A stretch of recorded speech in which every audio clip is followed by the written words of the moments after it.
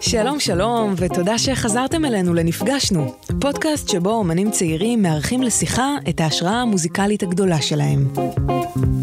הפעם נפגוש שני מוזיקאים מוערכים ואהובים שכבר הספיקו לשתף פעולה על הבמה.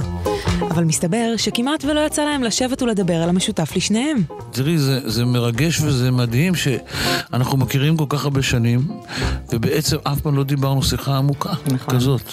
כן, זה אכן שלמה גרוניך.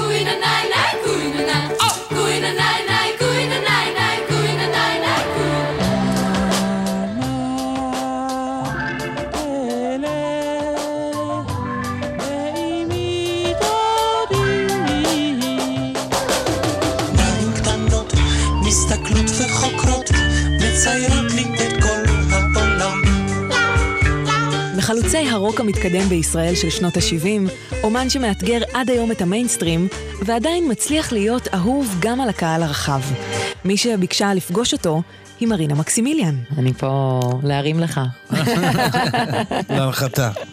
לא להנחתה, להמרה.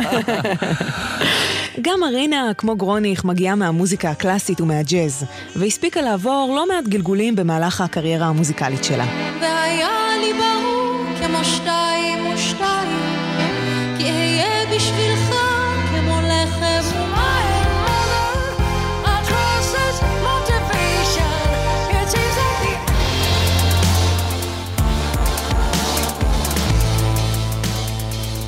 אמנם את היצירה של רינה אנחנו מכירים רק מהעשור האחרון, לעומת גרוניך שמלווה את המוזיקה הישראלית כבר כמה וכמה עשורים, אבל גם גרוניך מסכים שרב המשותף על המפריד. אני רואה הרבה דמיון בין רינה וביני, כאילו מין אמבה תמנון ששולח זרועות לכל מיני כיוונים. גם בג'אז וגם ברוק וגם באתני, וגם אני כזה רב גוני, אקספקלריה, קליידוסקופ כזה. את החיבור ביניהם ראיתם עד כה בעיקר על הבמה, באירוח הדדי, בהופעות או אפילו במופעים משותפים. אבל מערכת היחסים של רינה ושלמה מתחילה הרבה קודם. חשבתי שרציתי... אי אז, בתחילת שנות ה-90, משפחת בלומין עולה לארץ מרוסיה, ומרינה מתחילה להגיע יחד עם אמה, מלוות מקהלה בקונסרבטוריון, לחזרות. אני הייתי באה עם אמא, כי לא היה קונספט של בייביסיטר או כסף לזה, ופשוט הייתי יושבת מתחת לפסנתר מגיל 3 בזמן שהייתה עובדת. אחרי תקופה לא מבוטלת של זמזום שירים מהצד, המנצחת ממליצה שמרינה תצטרף לשורת המקהלה. ואז, על המקהלה הוטל לבצע שיר שהפך לאחד מקטעי הג'אז הראשונים שמרינה התאהבה בהם. ואז הגיע יש לי סימפתיה. עכשיו, הייתי ילדה קלאסית, כן? בהכשרתי, שרתי קלאסי וניגנתי קלאסי. אני בהשכלה שלי, אני ג'אזיסט. ואני חושבת שהשיר הזה בעצם זרה בי גם את המשך ההתאהבות שלי בג'אז, ואולי אפילו את החיבור שלי לג'אז, כי זה פעם ראשונה שפגשתי סקט ומשהו אחר. יש לי סימפתיה לאנשים שמתרגשים בתל אביב. אז זו הייתה הנקודה בה מערכת היחסים התחילה, לפחות מהכיוון של רינה. המפגש הראשון והחיבור המקצועי קרה כמובן כמה שנים אחר כך. וגם הפעם, ממש כמו אז, זה קרה מתחת לפסנתר.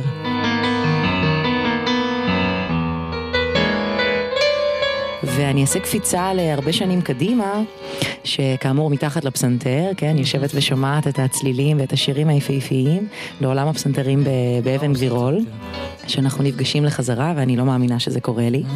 ויש שם הרבה פסנתרים בחדר, ואתה מנגן, ואני לא יכולה שלא להיכנס מתחת לפסנתר, אני כבר בת 20 ומשהו, ואני פשוט נשכבת מתחת לפסנתר ומקשיבה לנגינה שלך, ומודה לאל על הכרונולוגיה המרגשת הזאת. מדהים, זה סיפור יפה. טוב, בשלב הזה כבר ברור לכם שמדובר בשני מוזיקאים שחולקים הרבה יותר מהשפעה מוזיקלית, אלא אהבה ממש. מהרגע שהעברנו את השרביט לידיה של רינה, הקסם המוזיקלי שלהם עבר ככה כמו שהוא גם לשיחה. שלום מאזינים יקרים, אני רינה מקסימיליאן, ויש לי את הכבוד היום לנהל שיחה מרגשת עם שלמה גרוניך, שהוא אחד האלילים שלי וההשראות הגדולות. שלום לך. שלום, הכבוד הוא שלי. אני אתווכח על זה. רציתי לשאול אותך, היו כל מיני שירים ויצירות מופת באמת שהוצאת, וקיבלת איזשהו הד שזה אולי קצת too much, כן? אתה בא מעולם של קלאסי ומעולם של ג'אז, ואז כאקט של מחאה, אתה מוציא את שירים פשוטים. כולם רוצים שירים פשוטים, שירים בשני אקורדים. בעצם אתה קצת מתבדח על המאזין. באופן מסוים, תקן אותי כן, אירוני, כן, אני יותר כעסתי על הסיסטם, על האורחים, והאמת שמדובר על גלי צהל במיוחד, וזה בא משם. אז רציתי לדעת, האם כשהשירים פשוטים, שבא ללגלג וככה את כל המורכבות הזאת להביא, לשים על השולחן, האם שמחת יותר או כעסת יותר שהוא יתקבל ככה? לא, כשהוא יתקבל. הכעס התפוגג באחת, לא יודע, אולי בשתיים, לא באחת, וזה היה נורא נעים. פתאום לראות שהכעס והמחאה, באופן אירוני, השיר הזה הפך להיות להיט, שכדוגמתו לא היה לי בעבר. וזה נעים, אתה יודע, אתה יורק, ואז פתאום היריקה הופכת לשלאגר, זה גם נחמד. זה גם רמז מסקרן מצד החיים, כבר מה אני אמור להמשיך, שיש מקום למחאה. בדיוק, במיוחד למחאתיסט כמוני. אז קחו כולם רוצים שירים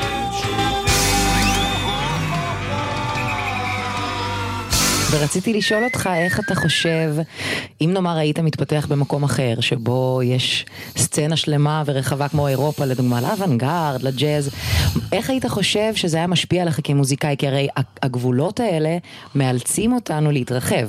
מאז שהתחלתי עד היום, מדי פעם אני אומר לעצמי, לו הייתי חי באירופה או באמריקה והייתי עושה את הדברים האלה, או את מה שיש בתוכי ואני רוצה להוציא ואני לא מעיז כל כך להוציא, אולי פה, שם זה היה מתקבל אחרת.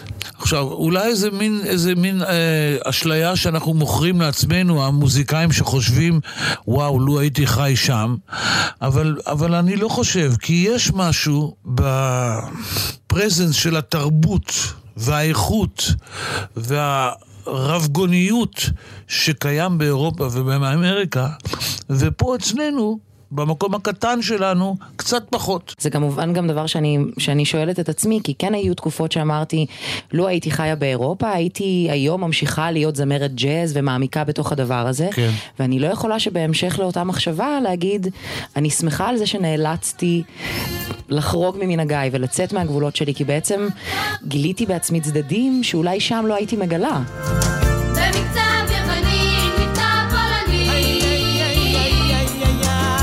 לקחת אותי גם לנקודה הבאה, כן. של השובבות מול הרצינות. אתה בן אדם מאוד רציני, מאוד רגיש, ואתה לוקח בשיא הרצינות את מה שאתה עושה. ובחומרים שלך יש גם הומור וכלילות ושובבות. ורציתי לדבר איתך על הציר הזה, כי זה גם ציר שאצלי אני מרגישה שהוא לוקה בחסר. כלומר, זה שאני לוקחת מאוד ברצינות את מה שאני עושה, אני מרגישה שזה מכביד על הכתיבה שלי. ורציתי שתספר לי קצת על הנושא הזה. זה משהו שכשאני נוכח בו, משהו שבתוכי שמח וגאה ועולז. הלב שלי עולז שאני כזה, שאני נולדתי כזה. אני לא יכול בלי הפראות, בלי ההומור, בלי השובבות, ולכן אני חושב שאני באמת סוג של טיפוס מחאתי אוונגרדי מההתחלה, הייתי כזה, כל המוזיקה שלי והשובב מנתץ גבולות, אוהב לפרוץ גבולות, להרבב, לקשקש, לעשות סלט, לכן המוזיקה שלי היא אקלקטית בצורה מדהימה. אני באמת רוצה להגיד שאתה עבורי הסמל לדבר הזה, לאומן שהוא רבגוני ומלא צורות, והפרפורמנס שלך זה דבר שאני נושאת אליו עיניים, ובאמת רציתי לשאול אותך, האם לך יש איזשהו אומן שאתה נושא אליו עיניים, כמובן למישהו שנותן לך אומץ, כמו נגיד דיוויד בואי, כן? שעד הרגע האחרון שלו, האלבום האחרון שלו, זה אחד הדברים הכי חדשניים ששמעתי בתקופה האחרונה, וזה היה מבן אדם שהוא לקראת גיל 70. בשנים האחרונות, אוזניי פחות קרויות אל החוץ, אני פחות מקשיב למוזיקה, לא מתוך רציו, אני פשוט איכשהו נמנע מלפתוח רדיו, מלשים דיסק, מה, אתה לא שומע מוזיקה? אני לא שומע הרבה. אני הייתי שומע הרבה יותר בשנות ה-70, להקות כמו ג'נטל ג'יינט, להקה שבאמת של מוזיקאים, אני חושב שמאנגליה, בריטים, שהתחנכו מוזיקה קלאסית והביאו משהו שלהם של חילופי משקל והרמוניות קוליות. את מכירה ג'נטל ג'יינט? לא, אני אגש לעשות שיעורי בית. את חייבת ללמוד את זה. ו-yes.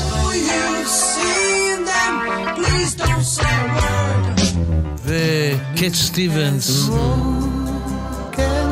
אבל הביטלס, הבי הזה, הביטלס ובח, הם בעיניי בראש הסולם, הם בעיניי השיא של המוזיקה. About a lucky man who made the grade.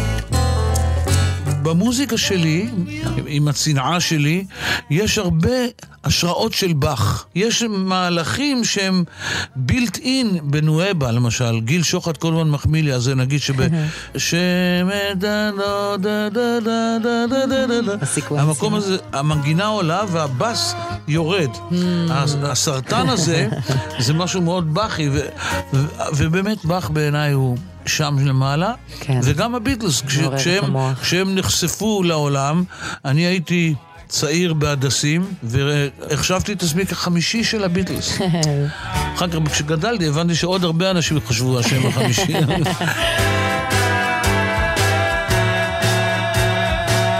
מתי אני שואל אותך שאלות? מתי שאתה רוצה. אני רוצה לדעת מה הם ההשפעות המוזיקליות שלך. מה את שמעת בבית הורייך? מה את שומעת היום? אז ככה, באמת, אמא זה מוזיקה קלאסית. זה הצד שממונה על המוזיקה הקלאסית. אז יצא לי להכיר את האישה המקסימה הזאת, כן. כן, זכיתי בבית מהחלומות שלי, פשוט מהחלומות שלי. ואז מהרגע שהגעתי למקהלה, באמת נחשפתי אליך, למתי כספי, ליוני רכטר, וזו הייתה ההתאהבות המקומית שלנו, שלמעשה גרמה לנו להרגיש בבית. כלומר, אתה מבין, זה עניין, זה עסק מאוד מאוד משמעותי, זה לא רק המוזיקה שביצענו, זה הגענו לארץ ישראל, לא הייתה כל כך שפה, בגלל שהייתי בת 3, אז הייתי מהמתקדמים, כן, של הבית, כי היה לי יותר קל לקלוט. אבל זה שהמוזיקה הזאת קיבלה את פנינו, המוזיקה שלך, היא גרמה לנו להרגיש פה בבית. אתה מבין, זה דבר עצום. זה להבין שיש פה מקום לתרבות, לצלילים, שזה אותם העולמות מתקשרים כאן. מרגש. אז זה במוזיקה הישראלית, ועוד היה בבית את כל היה בוני אם, ואח שלי היה אחראי יותר על הדברים הקצביים, ואח שלי היה גם ניגן על כינור, ואז הוא הלך לכוריאוגרפיה בכלל, שזה רחוק ממה שהוא עושה, היום הוא היסטוריון ואיש חינוך, אבל מה שקדם לשנותיו ככוריאוגרף, היו הדברים הפופיים יותר, והמחזמריים יותר, והיינו עושים ריקודים בבית. הוא בעצם הכי אחראי על כל הצד היותר טרפורמטיבי שלי. את שומעת מוזיקה היום? עכשיו אני חוקרת הרבה דברים, מה שמעניין אותי עכשיו, בגלל שאני התחלתי לעבוד קצת אחרת בתקופה האחרונה. הדבר הבא שמעניין אותי לעשות בתקופה הקרובה, זה באמת קצת לפתוח לי דלת לעולם.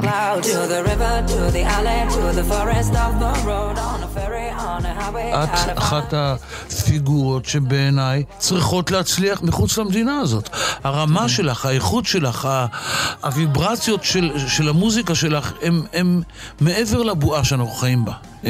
הן מתאימות למקום רחב, גדול, עם ערש תרבות מוצק, ובאמת חשבתי שאת ראויה להצלחה כזאת. גם על עצמי חשבתי את זה מדי פעם. אז אני גם חושבת את זה עליך. ואני חוקרת איזה דברים עובדים עכשיו, או איזה דברים מעניינים אותי, כי גם קורה עכשיו, יש שילובים חדשניים שמתרחשים עכשיו בעולם, שהם דווקא מאוד משמחים. הרבה בשורה אני מגיעה מההיפ-הופ דווקא, כי ההיפ-הופיסטים בצורה מאוד מפתיעה, מרשים לעצמם להרחיק לכת. כלומר, אני זוכרת ששמעתי אלבום של קניה ווסט וג'ייזי, כן? לכאורה שני הקולים של השכונה, כן? עושים סימפולים של נינה סימון, ופתאום בסוף שמים אקורדיון וקטע קלאסי ואיזה קרקסי, ואמרתי, מה? זה מה שהייתי חולמת לעשות כזה דבר, ואני כבר מראש שומעת איך אומרים לי זה יותר מדי, אבל המגניבים האלה עושים את זה וזה עובד. אז יש משהו במרקחה הזאת שמתרחשת עכשיו שהוא מאוד מעניין, והדבר הזה של רפרנסים שהוא עניין קצת גבולי, כן? כי בשביל לא להיות מושפע יותר מדי, אבל גם בשביל לדעת לכוון, אז ככה, אני עונה בצורה קצת אבסטרקטית, אבל זה אולי בשביל להגיד שבזמן האחרון אני יותר נותנת מקום ללשמוע מוזיקה, ועושה כמו איזה חקר סביבתי כזה.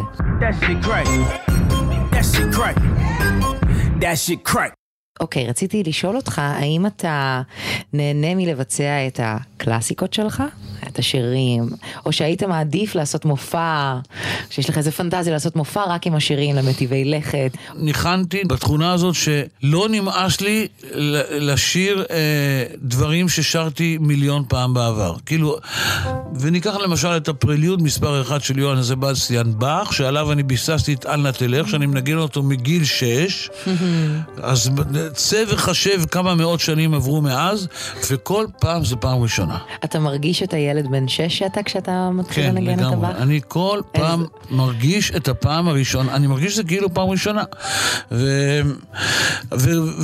ונואבה ורוזה מרצפן, כשאני שר שיר שאני שרתי כבר מיליון שנים, כל פעם זה כאילו הפעם הראשונה. איזה יופי. ומדי פעם יש לי תחושה שאני רוצה באמת, די עם השירים האלה, אני רוצה קצת משהו חדש. אתה מרשה לעצמך לבצע? מדי פעם אני מרשה לעצמי, כן, אני גם מאלתר הרבה, אני גם הולך, מפליג למחוזות, עושה פתיחות ארוכות, פתאום משתולל, אז זה מאפשר לי קצת לפרוץ, לפתוח חלון, כן? אתה מרגיש על הבמה שזה איזו ישות, איזו דמות שמתרחשת לך, או שזה המשך טבעי של האדם שאני רואה עכשיו? אתה מבין את השאלה שלי? כי יש אנשים שמרגישים לפעמים שפתאום משהו משתלט עליהם על הבמה.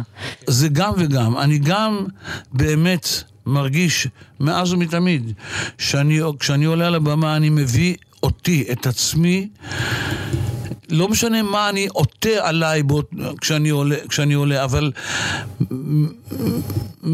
מאחורי זה אני, זה שלמה הקטן מחדרה, שלמה מחדרה, הילד הזה,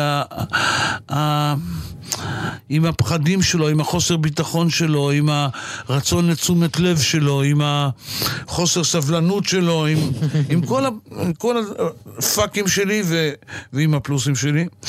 וגם קורה משהו אחר שאני לא יכול להסביר אותו, ואני גם לא רוצה לחקור אותו יותר מדי, שאיך שאני עולה על הבמה מתלבש עליי משהו שהוא בלתי נראה, אבל אני פתאום הופך לפרפורמר.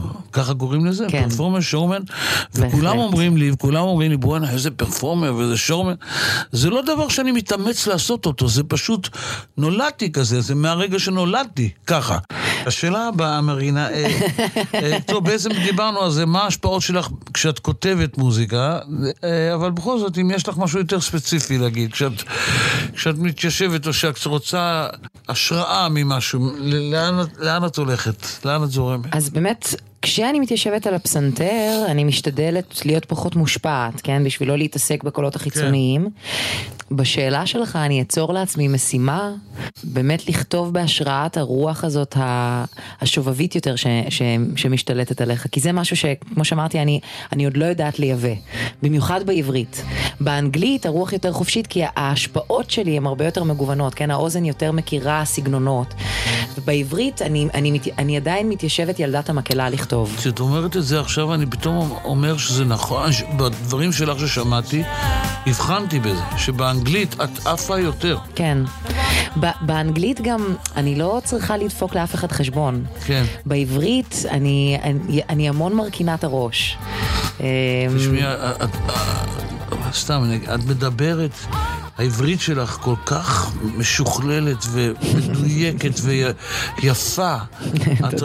את צריכה להעיף את העברית, לעוף עם העברית הכי גבוה שאפשר. באיזשהו מובן גם להעיף את העברית זה גם נכון, כי הרי יש איזו הצמדות, זה מתוך העלייה לארץ, זה מתוך הכבוד לשפה הזאת, זה מתוך הזכות שאנחנו פה בארץ הזאת בשפע, מתוך המקום שהגענו ממנו. כן. הכבוד שיש לי, אתה יודע, זה שאתה השראה שלי ואתה גאון בעיניי, ויש לי את הזכות לבצע איתך דברים, זה דבר שהוא גם יש לו משקל, כן?